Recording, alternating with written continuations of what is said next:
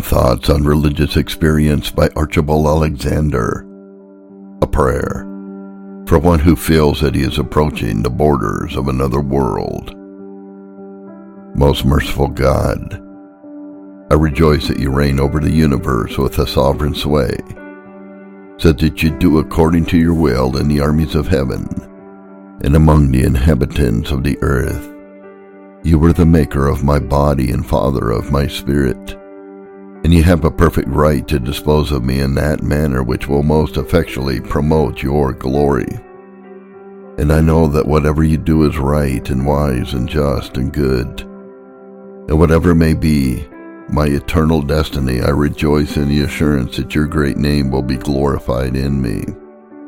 But as you have been pleased to reveal your mercy and your grace to our fallen, miserable world, and as the word of this salvation has been preached to me, inviting me to accept of eternal life upon the gracious terms of the gospel, I do cordially receive the Lord Jesus Christ as my Savior and only Redeemer, believing sincerely the whole testimony which you have given respecting his divine character, his real incarnation, his unspotted and holy life, his numerous and beneficent miracles, his expiatory and meritorious death, and his glorious resurrection and ascension. I believe also in his supreme exaltation, in his prevalent intercession for his chosen people, in his affectionate care and aid afforded to his suffering members here below, and in his second coming to receive his humble followers to dwell with himself in heaven, and to take vengeance on his obstinate enemies.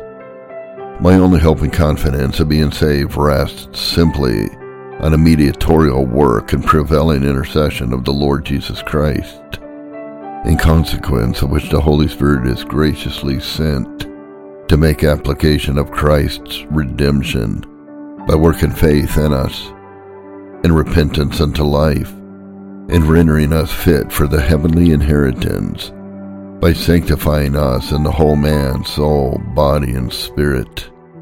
Grant, gracious God, that the rich blessings of the new covenant may be freely bestowed on your unworthy servant. I acknowledge that I have no claim to your favor on account of any goodness in me by nature, for alas, there dwells in me, that is in my flesh, no good thing, nor on account of any works of righteousness done by me, for all our righteousnesses are as filthy rags.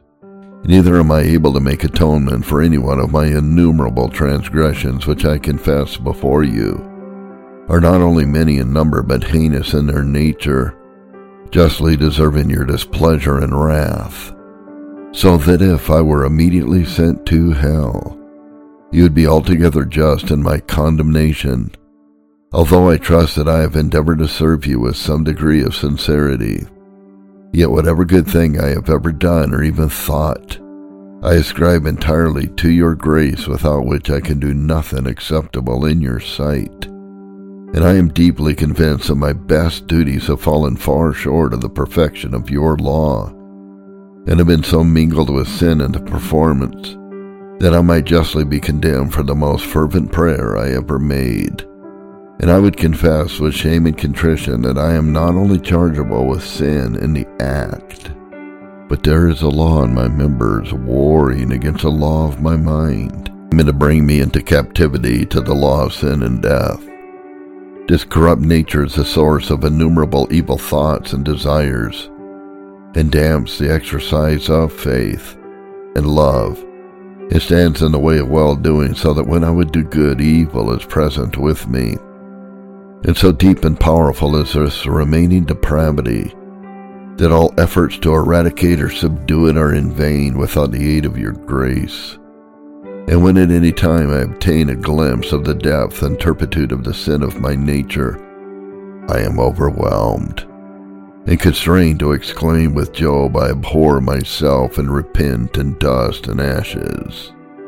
And now, righteous Lord God Almighty, I would not attempt to conceal any of my actual transgressions, however vile and shameful they are, but would penitently confess them before you, and would plead in my defense nothing but the perfect righteousness of the Lord Jesus Christ, who died, the just for the unjust, to bring us near to God.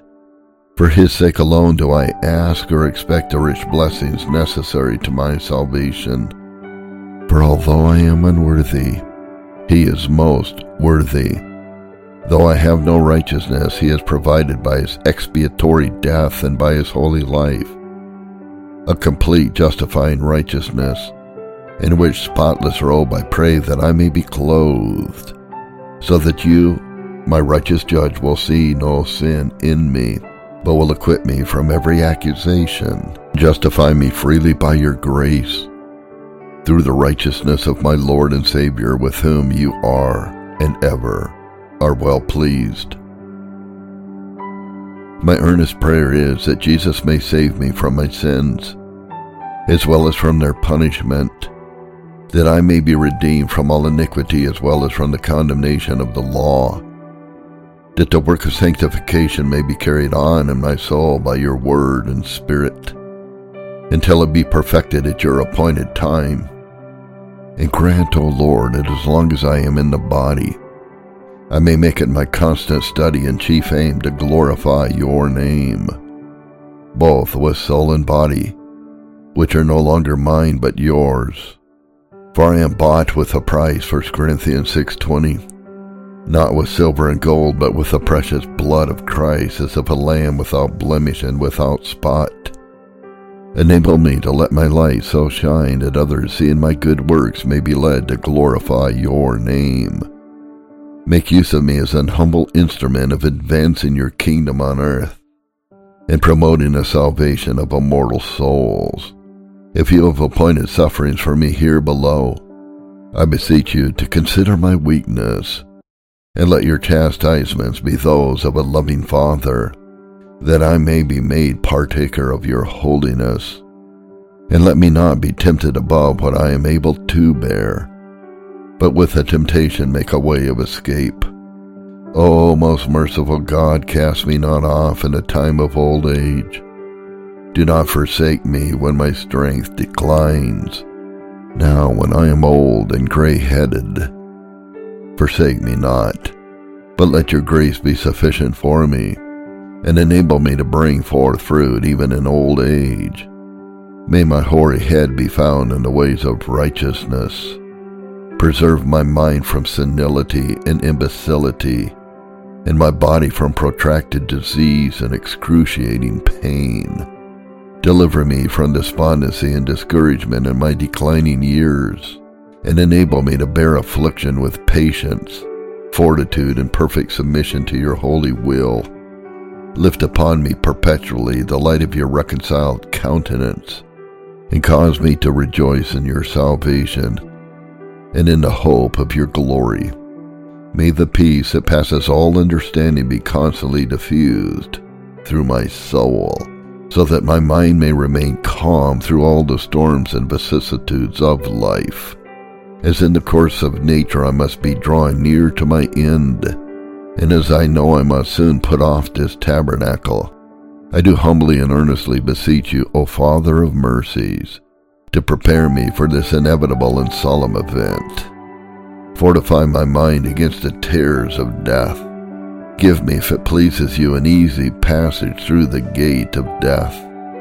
Dissipate the dark clouds and mists which naturally hang over the grave, and lead me gently down into the gloomy valley.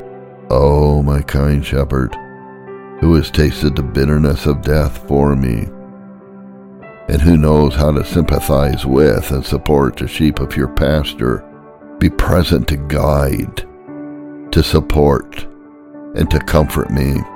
Illumine with beams of heavenly light the valley and shadow of death, so that I may fear no evil. When heart and flesh fail, be the strength of my heart and my portion forever. Let not my courage fail in the trying hour. Permit not the great adversary to harass my soul in the last struggle, but make me a conqueror, and more than a conqueror in this fearful conflict. I humbly ask that my reason may be continued to the last. And if it be your will that I may be so comforted and supported, that I may leave a testimony in favor of the reality of religion, and your faithfulness in fulfilling your gracious promises, and that others of your servants who may follow after may be encouraged by my example to commit themselves boldly to the guidance and keeping of the Shepherd of Israel. And when my spirit leaves this clay tenement, Lord Jesus, receive it. Send some of the blessed angels to convoy my inexperienced soul to the mansion which your love has prepared.